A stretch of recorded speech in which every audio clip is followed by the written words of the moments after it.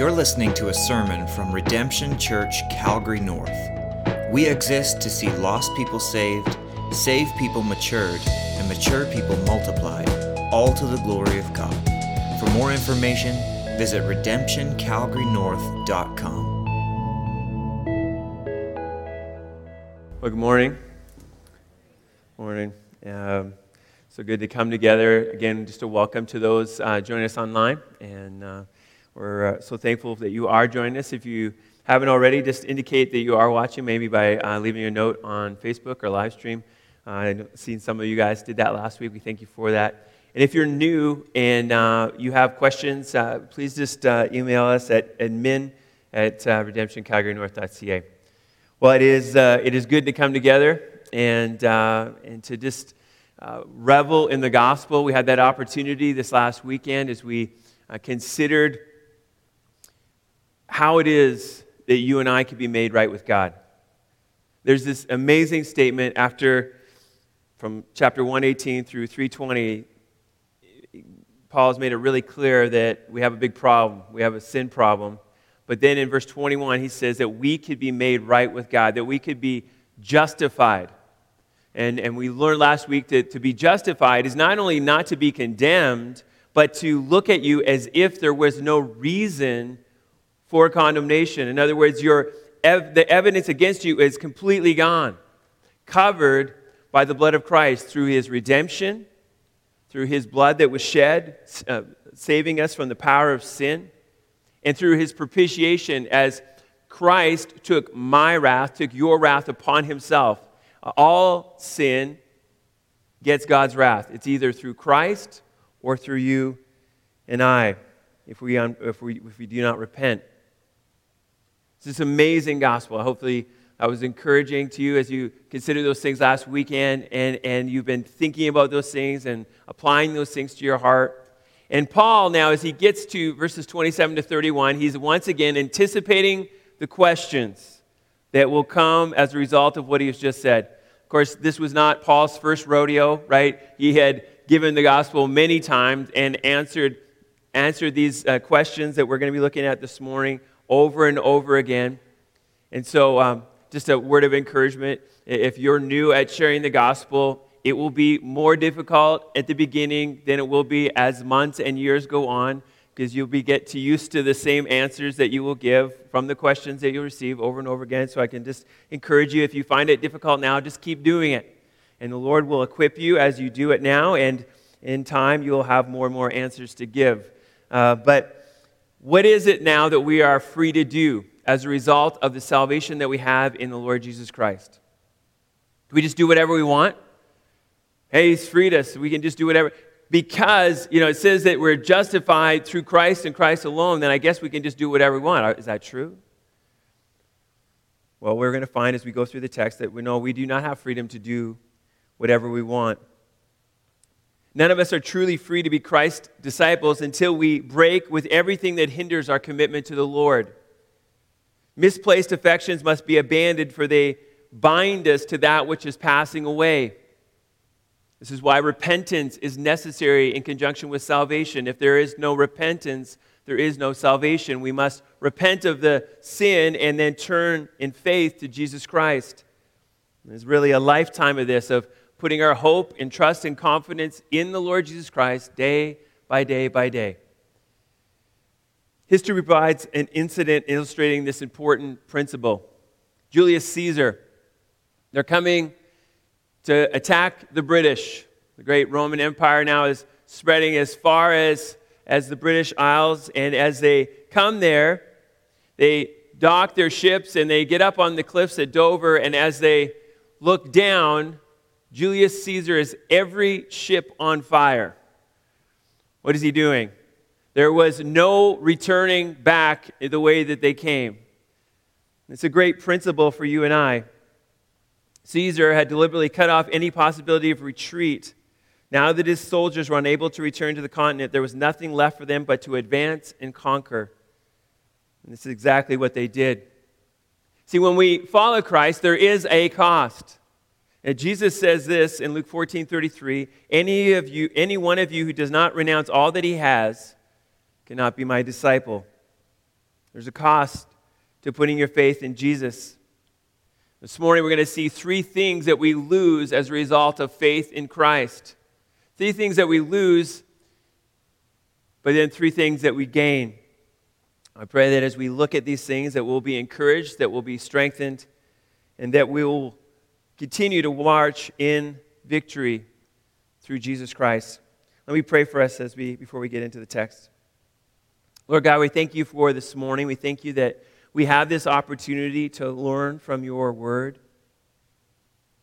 Lord, we recognize that the scriptures that we study today are our authority.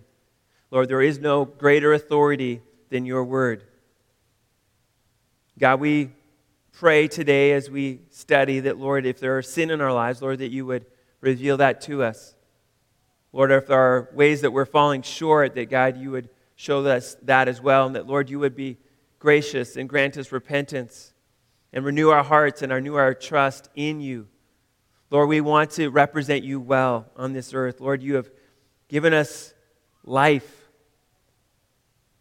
that we would have never known apart through Jesus Christ. Lord, help us, Lord, to bring glory and honor to your name. Lord, we are so thankful today that as we near this coming week, Lord, that we remember Jesus Christ. Lord, there is only one hope for this world, and that is him. Lord, we proclaim your name. Lord, as we study this text today, Lord, help us as we study. Lord, help us to understand more of who you are as a result of our time together this morning. It's your name we pray. Amen. All right, so everyone needs a Bible. Turn to Romans 3, 27 to 31. Romans 3, 27 to 31. And as we look at the text, as I mentioned, we're going to see some things that we need to lose as a result of our putting our faith in Christ. Paul begins by saying this in verse 27, "Then what becomes of our boasting? It is excluded. By what kind of law? By a law of works? No, but by the law of faith. For we hold that one is justified by faith apart from works of the law. Or is God the God of Jews only? Is he not the God of Gentiles also? Yes, of Gentiles also, since God is one, who will justify the circumcised by faith and the uncircumcised through faith. Do we then overthrow the law by this faith? By no means. On the contrary, we uphold the law." So 3 things this morning that we will lose as a result of faith in Christ. We will lose the freedom, first of all, to boast. You lose the freedom to boast. If you have put your faith in the Lord Jesus Christ, you've now lost your freedom to boast. We see this in verse 27 to 28. Then what becomes of our boasting? It is excluded. Anyone here ever boast? Is that ever? Okay, if you are human, you probably have crossed that line at some point, right? You want to, and sometimes it's maybe not really boasting. You're just sharing good news, right? Hey, I passed my exam. I graduated. I got a raise. You want to share that joy with other people, and that's a good thing. But sometimes we are boasting. To boast is to say, look at me, I'm better than you.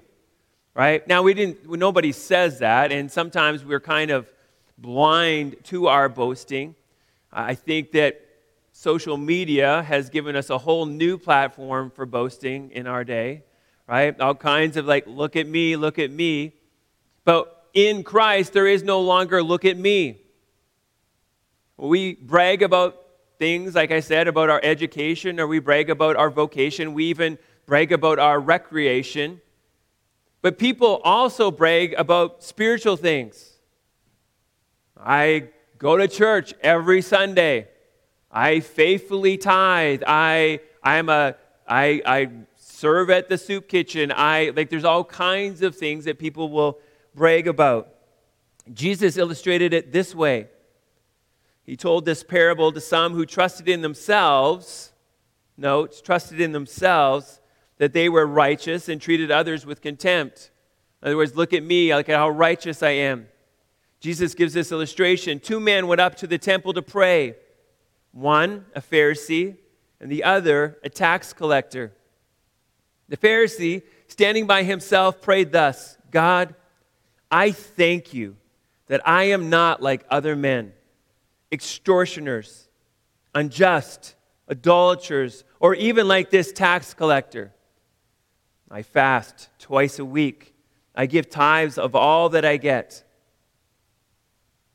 But the tax collector, standing far off, would not even lift up his eyes to heaven, but beat his breast, saying, God, be merciful to me, a sinner. I tell you, this man went down to his house justified rather than the other. For everyone who exalts himself will be humbled, but the one who humbles himself will be exalted. Who was the one who was justified? It was the one who recognized that there was nothing they could do to earn their own salvation. It was the one who recognized that they were not basically a good person, but a sinner in need of a Savior. Paul has been making it clear throughout the book of Romans that we are not saved through our good works. It is through grace alone, through the finished work of Jesus Christ. So there is no longer any reason for boasting. Ephesians 2:8-9, for by grace are you saved through faith, and that not of yourselves. It is the gift of God, not a result of works, so that no one may boast. There is no boasting as a believer. Paul continues to enforce why. By what kind of law? How is it that you are justified? How is it that you are made right with God? By a law of works? No, but by the law of faith. It's not by my works. Again, he's emphasizing this, and he needs to emphasize this to especially the Jews. Remember, as we were going through Romans 2, they were bragging about the fact that they are God's people. We are the chosen ones. We came from the line of Abraham. I don't know if that happens today, people bragging as a result of the family they're from. Probably, right? But that's what's going on here. Hey, we're Abraham's kids, so we're better than everyone else. They also believed they were better than everyone else because they had the book. They had the law. They knew the rules. These are the foods you eat, and all of that, rest of that is unclean. Here's the sacrifices that are needed. Those are the things that make us right with God, and here's the rules that we're to follow. Here's the Sabbath. But as we learned last week, they fell short over and over and over again. The law of works could not bring them into favor with God. The law of works could not find them forgiveness. Still, so many people believe, and if we're being honest, we can fall into this, believe that somehow through my good works, I'm made right with God. Even today, you might fall into that error. Yeah. Jesus saved me, but now we're kind of in cooperation. I appease God through my good works. He doesn't like me when I'm not doing what He wants me to do, and He does like me when I'm doing the things I ought to do. As elders, we've been going through the book Gentle and Lowly, which reminds us over and over again that we do not earn favor with God. He has given us His favor through His grace. For we hold that one is justified by faith apart from works of the law. To be made right with God by faith and faith alone, apart from works of the law. In other words, our works contribute nothing to our justification. God's declaration of you being found not guilty has nothing to do with you and everything to do with what the Lord Jesus Christ has done. You see this wording, we hold that one is justified by faith apart from the works of the law. It's by placing our faith in Him that God makes the legal declaration that you are justified. We've done nothing to add to it. Boaz says this, it is absolutely contradictory for a person to have faith and then boast about observing the law as an instrument of salvation. It would be the same as receiving a valuable birthday present and then insulting the giver by insisting on paying for it by yourself. Once the item was paid for by you, it ceases to be a gift. Only when it is totally paid for by another and received by you, by yes alone, by faith alone, is it a gift. Only at that point is boasting excluded. We must be clear on this point. There was an entire reformation happened as a result of confusion on this point. Anyone who believes that it is Christ plus anything that is by the means that you are justified, it's a heretical teaching. We are only saved through the finished work of Jesus Christ. The Catholic Church does not teach that. It's Christ plus. They believe that justification is a lifelong process. That is called sanctification. Sanctification is the result of our justification. It is the fruit of the fact that we are now justified in Him. It's all a work of Christ. Moose says this, no works, whatever their nature or their motivation, can play any part in making a sinner right with God. So when you come to faith in the Lord Jesus Christ, you lose your reason to boast. You are what you are through Christ alone. And so we should forever humbly give praise to Him for all that He has done in giving us the amazing grace that has made us right with God. So we lose the freedom to boast and we gain the freedom to praise, to worship. All to His glory. Paul says this, if we're going to boast in anything, boast in the Lord. Right? And what is that? It's praise, it's worship, it's all about Him, it's all that He has done. Even our sanctification is a work of Him. It's not like you get on the team and now you and I just really work hard and we're really disciplined. No, it's through the Holy Spirit's power in your life, changing you, making you more like Him, giving you knowledge through His Word, opening your eyes to His truth. It's all for His glory. Why as the Reformation said, that it is through faith alone, through grace alone, through Christ alone, for the glory of God alone.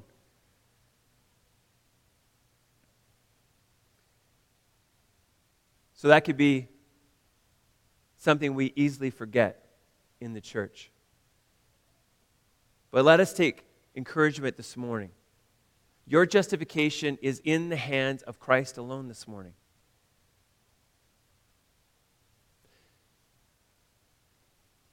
You are justified right now if you have placed your faith in Him. And on that day, when you stand before Him, He will declare before all who can see, which will be every single living being, you are justified before Him through Jesus Christ. So we are, and that declaration will be made for all to see someday. So let us praise. Let us walk in humility before Him.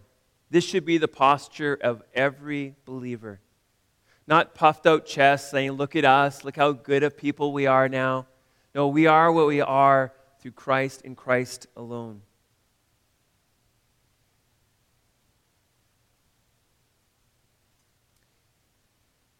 This morning there may be some who have been confused all their life. You think it's Jesus' work plus something. I want you to hear this morning what the Scriptures clearly teach, that it is only through Jesus Christ that salvation comes. It is apart from any work that you can do. You add nothing. In fact, Isaiah says your works are as filthy rags before Him. And so if you've never placed your faith in Christ alone for salvation, I would exhort you, I would encourage you, if you're watching online this morning, know today that salvation is found in Christ alone. So you lose your freedom to boast if you placed your faith in Christ. Second, you lose your freedom to discriminate. You lose your freedom to discriminate. It says in verse 29, or is the God Is God the God of Jews only? Is he not the God of Gentiles also? Yes, of Gentiles also, since God is one who will justify the circumcised by faith and the uncircumcised through faith. I love how Paul, he's had this argument a few times, right? So he's saying, listen, let's just start with this. Let's just keep it really simple. Let's go back to Sunday School 101 if you're a Jew. Who is the creator of all mankind? It is God. It is Yahweh. There is one God. He's said this in verse 30. Since God is one, he's repeated the most famous verse in every Jewish person would know this. Deuteronomy 6:4. The Lord God is one. There is only one God. So if there is only one God, is he not both the God of the Jews as well as the Gentiles? Well, of course he is. The Old Testament repeated this over and over again. Isaiah 45:5. I am the Lord, and there is no other. Besides me, there is no God. Deuteronomy 4:39. Know therefore today and lay it to your heart that the Lord is God in heaven above and on the earth beneath. There is no other. It is only through Christ that we might be saved, both for the Jew and for the Gentile. Why? Because there is only one God. We can play make-believe all that we want. We can say, well, actually, I believe that there's 10 gods. You can believe that. It doesn't make it true. The Bible tells us that there is only one God, and he is over us all, whether you are Jewish or whether you're a Gentile. Now, MacArthur has a good insight as to the problem with the Jewish people. Instead of considering themselves as belonging to God, they virtually considered God as belonging only to them. That was their mindset. And if we're not careful, it can be our mindset as well. God belongs to us, not to those pagans out there. Do you know what some of those people believe? We're with God, he's not with them. We see this exemplified through people like Jonah. Jonah's told to go to those rotten Gentiles in Nineveh. He's like, wow, what an opportunity for ministry. I can't wait to go tell the gospel. I can't wait to give the hope that it is found in God, the message of repentance. I can't wait to go to Nineveh to see if God might save them. Is that what his heart was? Not at all, right? Not at all. In fact, he hops in a ship and tries to go the exact opposite direction. And God, in his grace to Jonah, gives him an opportunity to make a second decision on that. Right? So he goes, but he still goes begrudgingly. And when he announces that if they do not repent, that God's wrath is coming upon them, guess what happens? You probably already know. If you've been at church for very long, guess what? They repent. And Jonah is blown away by the grace of God towards them. Is that true? No, he's angry. He's angry. Jonah 4:2-3. And he prayed to the Lord and said, "O Lord, is this not what I said when I was yet in my country? That is why I made haste to flee for Tarshish, for I knew that you were a gracious God and merciful, slow to anger and abounding in steadfast love and relenting from disaster.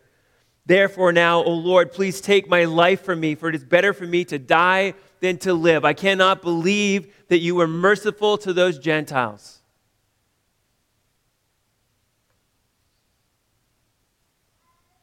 Man, can't believe a man like Jonah. Can't relate to him whatsoever, right? Or maybe, let's look at another example of how people discriminate. There is the way that Jonah did, but maybe in our society we're evolving. Our society is so much better. We are a tolerant people. Anybody ever use the word used in our society today? We're all tolerant. We live in the age of tolerance. I don't know if you've had the opportunity yet to pick up the book Unparalleled we gave to those who are serving faithful in our church. If you have that book, I want to encourage you to read it. But this, as we've been going through it as a staff, he was talking about living in Vermont. Vermont sounds a whole lot like Canada, okay? They really pride themselves on being a tolerant people, of being a nice people. If you move there, you'll notice that, like, oh yeah, we're very tolerant here. We're like we pride ourselves in our tolerance. And Wilson talked about going on to one of the city's criminal spotlight pages in Vermont. What he found was interesting about what these peaceful people were posting in the comments section. Right? We're all tolerant. We love all people. Here's some of the things he said were written. We should shoot this piece of garbage. Kill all these addicts. It's the only way to save the state. Others call these criminals monsters or animals or other things that we can't repeat on a Sunday morning. Tolerant people, until you cross the line, my line, and then you're a piece of garbage, then you're a monster. Seems like a double standard. If you fit in the box, then we're all very tolerant. But if you don't, then we give you the opposite of tolerance. So that's our society. That was Jonah, but that can't be said of anyone here this morning, right? Well, it shouldn't be said of anyone here this morning. But let's be real. You and I still are very tempted to discriminate. It can begin with our view of people not like us, people who are not Christians. We can look at the world and we can be quick to toss our labels out, calling them things like animals or monsters or I can't believe those people, whatever. They don't think like we think. Do you know what their views are on politics? Do you know what their views are on the earth? Do you know what their views are on and what? When we look at them, we view them with anger. And if you are not careful, here's what you're going to do. You're going to be the same as Jonah, and you're not going to give them the message of the gospel because you don't think they're worthy of it. There's these little group of people that I'm really, they're kind of like me, and they're almost there. I'm going to give those people the gospel, but not those people. Those people think I should be thrown in jail for believing what I believe. I'm not going to tell them about the gospel.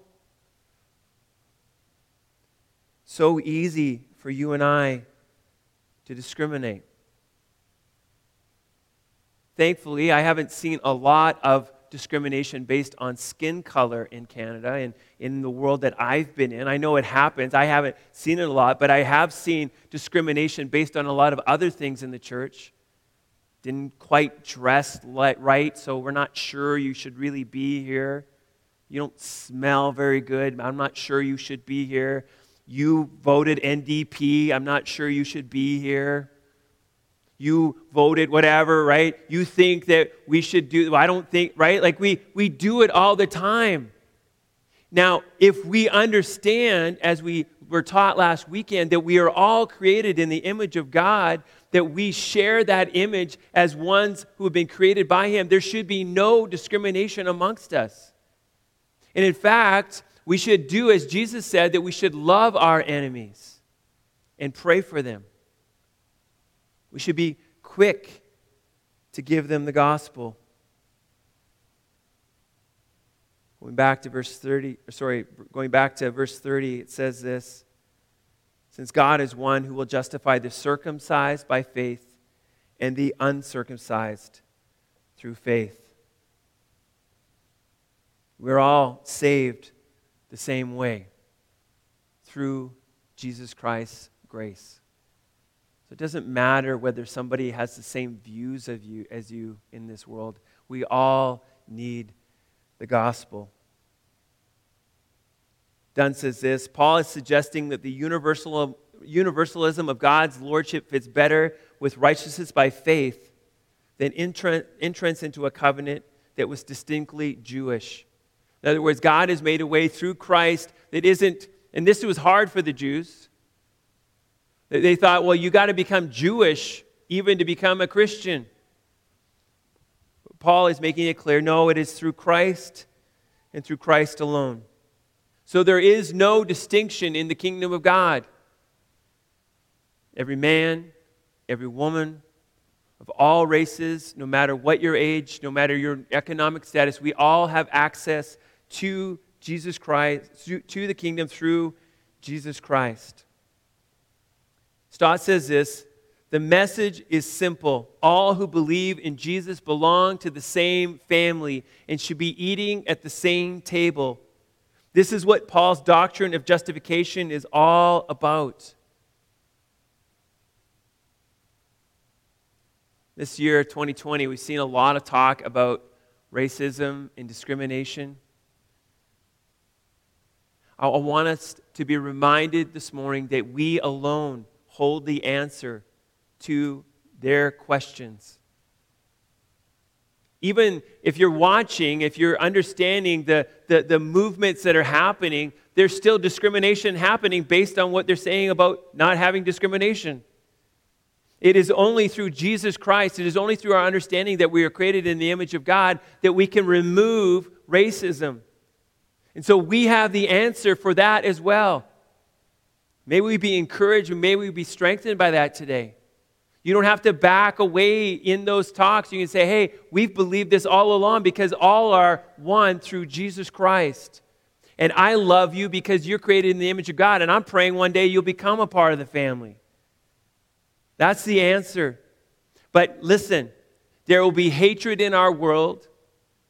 There will be wars in our world until Christ returns. But through the gospel, we can see that change one person at a time. In Christ, you lose your freedom to discriminate, and we gain the freedom to love as He first loved us. So instead of discrimination, we have love. For those who are outside of the family of God still, and for those within the family of God. 3 things that you lose as a result of your faith in Jesus Christ. You lose the freedom to boast, you lose the freedom to discriminate, and lastly, you lose the freedom to sin. You lose the freedom to sin. Verse 31. Do we then overthrow the law by this faith? By no means. On the contrary, we uphold the law. Now, Paul's going to spend a whole lot of time talking about this topic in the book of Romans. The automatic assumption is that if we are saved through Jesus Christ alone, through His blood, then we can do whatever we want. If He's got us covered, then we can live however, and by the means of whatever, we can live in whatever way that we decide. Do we then overthrow the law by this faith? The word overthrow is, does it cause to cease to exist? Does it cause it to come to an end? Does it cause it to come to nothing, to put an end to? In other words, as a result of what Christ has done, do we just kind of rip out Genesis through Malachi in our Bibles? Does it cause it to cease to exist? Are the 10 Commandments no longer a thing that we need to worry about? Is that true? That's the question they have. Paul, is that really what you're saying? That was the stumbling block to so many Jews. That's what they thought Paul was saying. How does he respond? By no means. There is no unhitching from the Old Testament, right? The Old Testament pointed to the gospel, and as he says here, on the contrary, we uphold the law. We uphold the law. Jesus came not to neglect the law, but to fulfill it.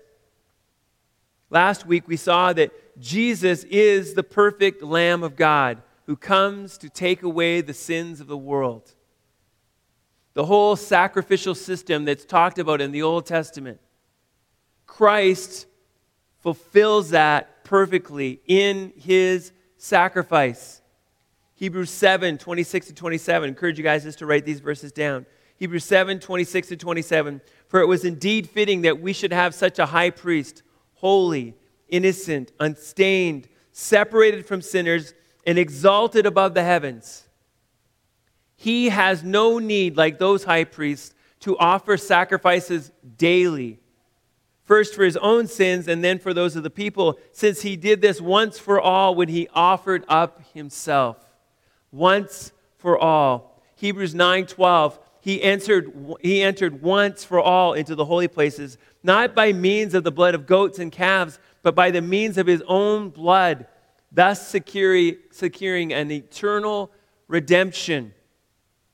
Once and for all, Christ fulfilled that whole sacrificial system of the Old Testament. Through his blood alone, in that sacrifice, he fulfilled all that was needed. He didn't neglect the law, he fulfilled the law. Secondly, the law points us to the fact that we need a Savior. That's why the law was given. It's a tutor for us to show us that you cannot do this on your own. You need a Savior. See, when we break the law, just one law, we break all the laws. And when Jesus came, he made clear it wasn't just about the outward actions only, right? Matthew 5, he says that not only by killing, but by hating do we sin.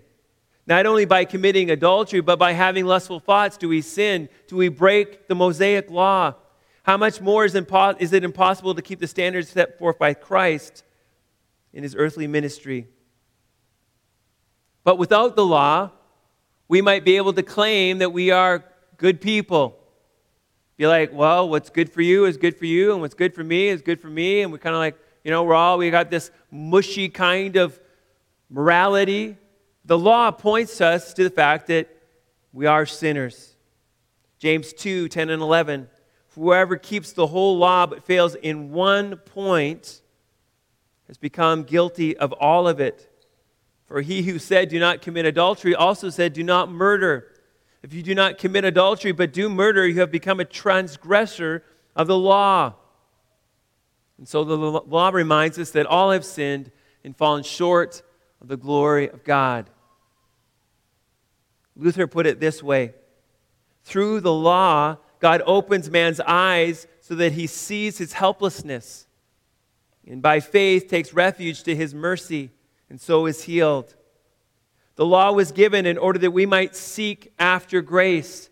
Grace was given in order that we might fulfill the law. I love the way he put that right there, right? The law was given in order that we might seek after grace. Grace was given in order that we might fulfill the law. It was not the fault of the law that it was not fulfilled, but the fault of man's carnal mind. This guilt the law must make manifest in order that we might be healed by divine grace. And so this brings us to the third point that he's making here. Jesus came that we might fulfill the law. Christ lived the perfect life. He gave the perfect sacrifice so that you and I now might walk according to his ways. He's given us his Holy Spirit. He's given us his word. He's given us a new heart and mind that we might walk in his ways. In a passage that we're going to study in a couple of months, Romans 6:20-23. Maybe just flip over there right now.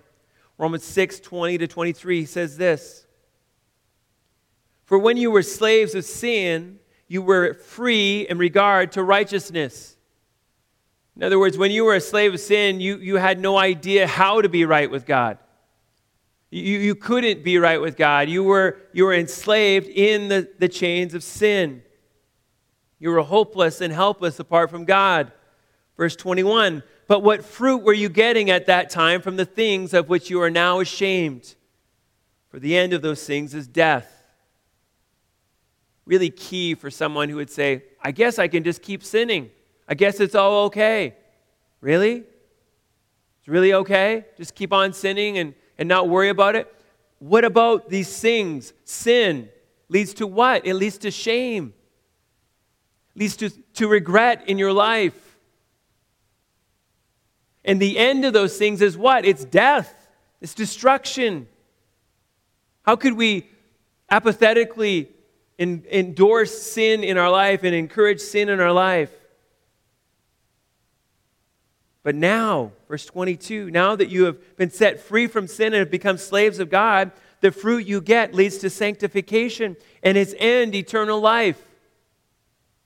Now that we are been set free from sin, that slavery to sin, now we are free to walk in God's ways. And as you walk in God's ways, it leads to life, eternal life. You have the joy of serving your Creator. You have the joy of doing what you were created to do. Verse 23, for the wages of sin is death, but the free gift of God is eternal life in Christ Jesus our Lord. It's a free gift through Jesus Christ our Lord. People who believe that we are free to sin as a result of God's grace have forgotten about the price of redemption, and they have forgotten about the destruction of sin. Did anyone have one of those God appointments last week? Kind of like you had your plan for the week, and then God kind of just said, no, you had a little different plan.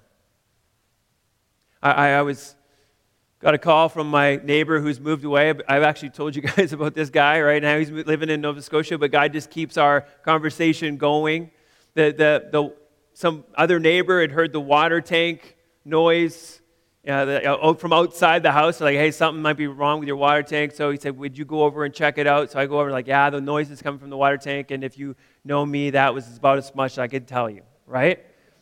Right? So he says, okay, I'm going to get a plumber to come tomorrow. Would you just supervise and hang out while he's fixing it? And I was like, yeah, no problem.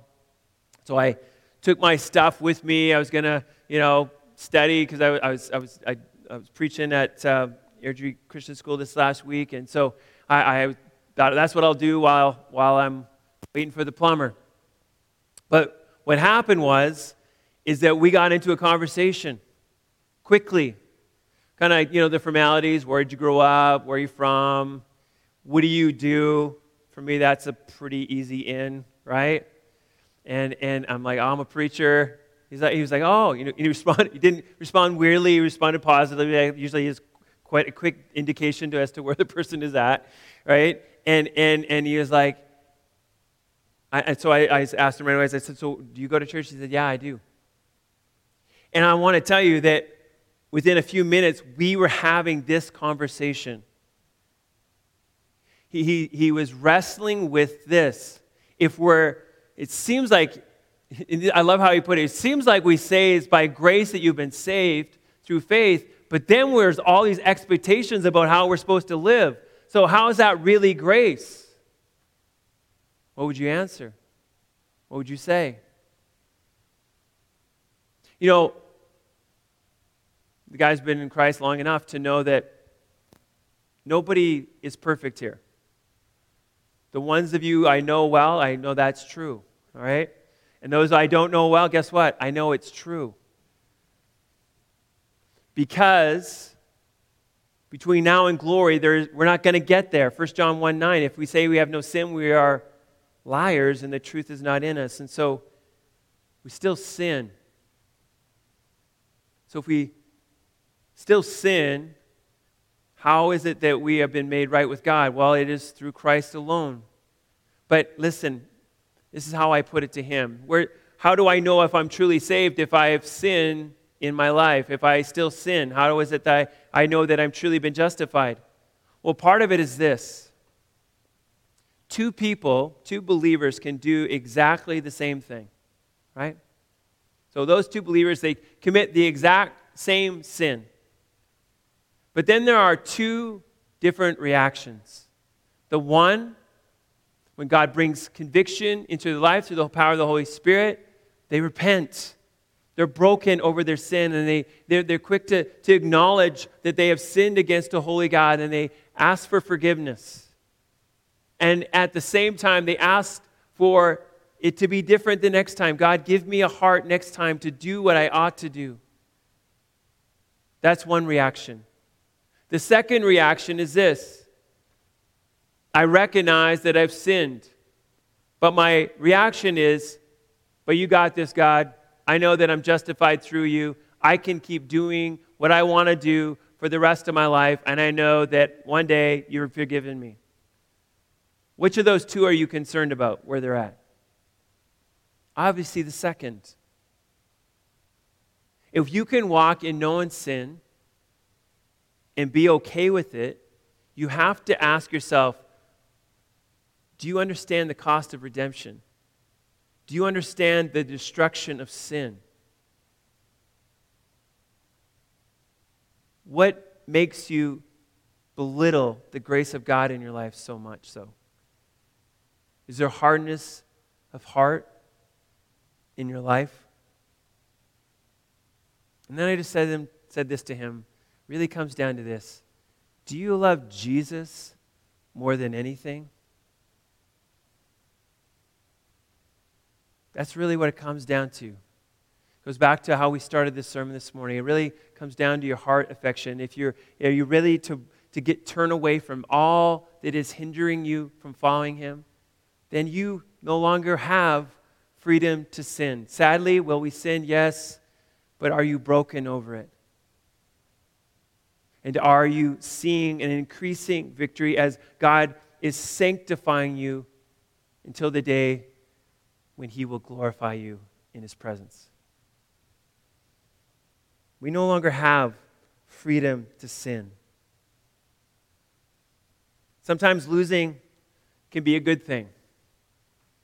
When you come to faith in Christ, you lose the freedom to boast, you lose the freedom to discriminate, and you lose the freedom to sin. But what do you gain as a result? You lose the freedom, or you gain the freedom to praise, to love Christ, and to love both your enemies and your fellow brothers and sisters. And then you have the freedom to walk in his ways. Pretty great exchange, is it not? I take that exchange every time. My question is this morning, will you? It is through faith in Christ alone. If you've never, or if you've been walking in if you've never come to faith in Christ, I'm encouraging you, I'm pleading with you this morning, put your faith in him alone. And if you're walking today in pride or in hate or in sin, in known sin, and you're okay with it, I want to plead with you today, repent. Be made right with God once again and walk in love and in praise and in his ways. Let me pray. Lord God, we do thank you for your forgiveness. Lord, we know that it came at a great price. Lord, we know that it is only through Christ that we are saved. Lord, you were the perfect sacrifice. Lord, you never sinned. And on the cross, you took my sin. You took the sin of all those who would place their faith in you, and you placed it on yourself, and then the wrath of God was poured out on you. And now I'm set free, God. I'm set free from the power of sin, from the slavery of sin in my life. Lord, that is my reality as a result of what Christ has done. Lord, that is the reality of all your children here today. God, help us to remember that. May we not be apathetic in regards to sin in our lives. Lord, help us to love, Lord, as you love. Help us not to discriminate. Lord, help us to set aside the pride in our life, remembering there is no reason for boasting. Our boast is in Christ alone. To you be the glory. God, as we walk this earth, Lord, help us to follow Christ. Help us to look more and more like Jesus through your amazing gift of grace. Lord, we love you. We thank you for what you have done and for what you will continue to do. It's in Jesus' name we pray. Amen. Thanks for listening to this sermon from Redemption Church, Calgary North. For more information about our church, visit redemptioncalgarynorth.com.